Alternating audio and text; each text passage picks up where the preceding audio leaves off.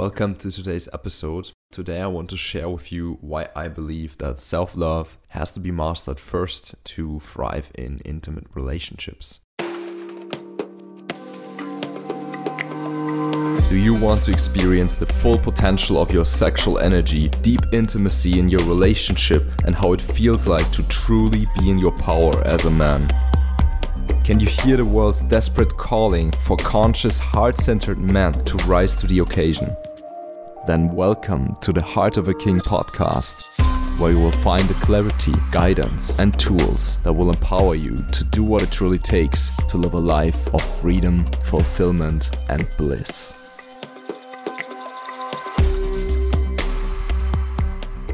So first of all, what do I mean with self-love? I mean, it's always a common thing. You might have heard that you have to love yourself first so someone else can even love you. That's not the part of it that I want to focus on today. That's also true, but that's quite well known, I would say. What I mean is how if we don't really embody this can show up in problems in our relationships. I see this to be one of the most important keys, if not the most important key, to overcoming codependency. And also it is a very important foundation for your intimate relationship. It might sound simple and you might think you're already doing it, but the conditioning is very strong that actually suggests that we don't love ourselves first and that we actually, if we love someone, that we kind of need to give ourselves away and put ourselves after or even last often. First of all, I want to give you an example of how this can play out, and definitely stick around until the end because I'm gonna share my very own rituals for that, what I'm doing for the self-love. And I'm not saying that I perfectly master this and embody it perfectly in every moment, as it can be a true mastery to embody this in a healthy way that really serves you and your partner and the relationship itself. And this can show up in so many ways and so many different situations, but it always backfires in the end if we skip embodying the self-love first and overstep our capacity to give in a healthy way. Let's look at a real life simple example for this. Let's say you and your partner, you're living together and you know that your partner is going through a really difficult phase and they're really overworked and really tired. And your intention is, of course, to support them and to be there. But let's say on that day, you had a very exhausting day yourself and you're coming home and you actually feel that you actually need to do something for yourself to feel well. But you decide that that's not that important in this moment. You just want to support them, so you're just offering to make dinner. Then you end up making dinner, and whilst you're doing that, you're actually super tired. And you're draining your own batteries. And in the end, you're done and you sit down with them to have dinner together. You end up being super exhausted already during that, and you're definitely not able to be fully present with them. And in the end, actually, the conversation is going sideways. You might even end up having a fight with them. From their perspective, you're actually not being present with them and you seem super disinterested, which might not be the truth. You might actually be super interested in how they're doing and you want to be present with them. But since you've been overstepping your own needs in the first place, you don't have the capacity to actually be fully present and enjoy having dinner and actually having a heartfelt conversation. Even though you had the best intentions, this one turned out not to be such a nice evening because you've not been taking care of yourself first. And it might have been that simple that you actually are honest with yourself in that moment when you would have been like, okay, no, I'm going to skip what I need. I'm just going to go to do that for her or for us. So you could say, hey, maybe I'll just take a moment for myself, do some breath work or do some yoga or whatever you need in that moment to feel good. Or you make yourself a cup of tea, you sit down, you meditate for a bit, check in with yourself, and then from that place where you actually filled up your own cup, you charge your own battery, you can then give from a healthy place, and that will turn out a completely different way. You might have dinner half an hour later, but you will actually be able to fully be present and enjoy the conversation and the dinner together. And your partner can feel that you're giving from fullness and you actually have the capacity to give, and that just feels so much better to receive as well. That's just one of many, many examples. This can show up in so many different ways. And it usually ends up in a cycle that's super common of codependency, where we actually look for that love that we crave within from outside then, because we did not give it to ourselves in the first place. Not to say that all the love we experience should only come from ourselves. Healthy giving and receiving is beautiful, but the foundation is coming from within.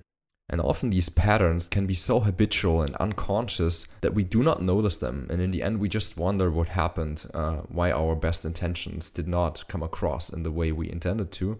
And it's like you can't fake with this, it's always going to show up at some point if you don't fill up your own cup first and end up giving from an empty space, which actually does not even feel good to receive that. So I want to share with you of how this embodiment of the self-love can be practiced. The very first step is radical honesty with yourself. And that means actually checking in with yourself first, asking yourself, what do I need right now? What is the healthy capacity that I'm actually able to give right now in this moment? To really sit with that and get clear on this. And the next step is to actually embody that radical honesty also with your partner, to be honest, to communicate honestly and say, hey, to be honest with you, I would love to support you with this right now, but first I need to take some time for myself and charge up for a moment to be able to do that. Or maybe even say, I don't have the energy anymore today to help you with this or to do that for you. Might sound like that could bring conflict, but in my opinion, it's much better to actually be radically honest and share honestly what you can give and what you need, rather than just pretending, yeah, it's fine, I'm just gonna do all of this, and in the end, it's not gonna be nice to receive if it's coming from an empty place, and it might not turn out well in the end anyways. So that's the first step, and then it's about the actual embodiment of that, to find ways to actually, in a physical way or in whatever way you need, to give yourself what you need. And that can mean different types of self-care, which I'm gonna share in a moment what I'm doing there. And it can also mean healthy boundaries. And all of these, I encourage you to, even if you're on the edge or whatever, to always be present and to be in your heart and to actually communicate it from your heart in a healthy way and not to be negative about it and not to project onto your partner like they would be doing something to you. Of course, this is true for both partners, so both have to embody this in a healthy way to really make it work. And it's incredible how much more richness and fullness and depth and trust this brings into the relationship, and how much better it feels to give love from that place, and also how much better it feels to receive love from a full place from someone. And to finish this off, like I promised, I want to share with you some of my practices that I'm doing for self-love and self-care that really charge me up and give me the energy to actually give from a full place. So on a weekly basis, depending on where I am and how the availability is, I like to go to a place that is completely designed for relaxation and recharging. For example, going to a nice spa where they have saunas, steam rooms and all these things. And there's a beautiful area and garden where it's like designed to just relax and chill out. I just go there and leave my phone, take a journal maybe with me to write down some inspiration I might get. And other than that, to just spend the day or at least half the day there to just chill out and recharge. Have some hot saunas, some cold plunges and some things like that. I like to do that at least once a week, or to have a really good massage, for example, as well. That really charges up my batteries long term, and treating myself to things like this is an embodied expression of self-love for me and self-care. And on a daily basis, I like to do breath work, have a cold shower, or do some stretching or yoga. Of course, I sometimes still end up missing one or more of these practices, but in the end, it just pays off to have a healthy routine and rituals that really recharge you. And when it's just within the day and I just need something to recharge myself, center myself, I just like to have a cold shower, for example, to do some breath work as well, do some stretching, sit down for a meditation, checking in with how I'm feeling. And of course, the possibilities are endless and you can get super creative with that. So just encouraging you to sit down with yourself, ask yourself, what would really recharge me on a weekly basis?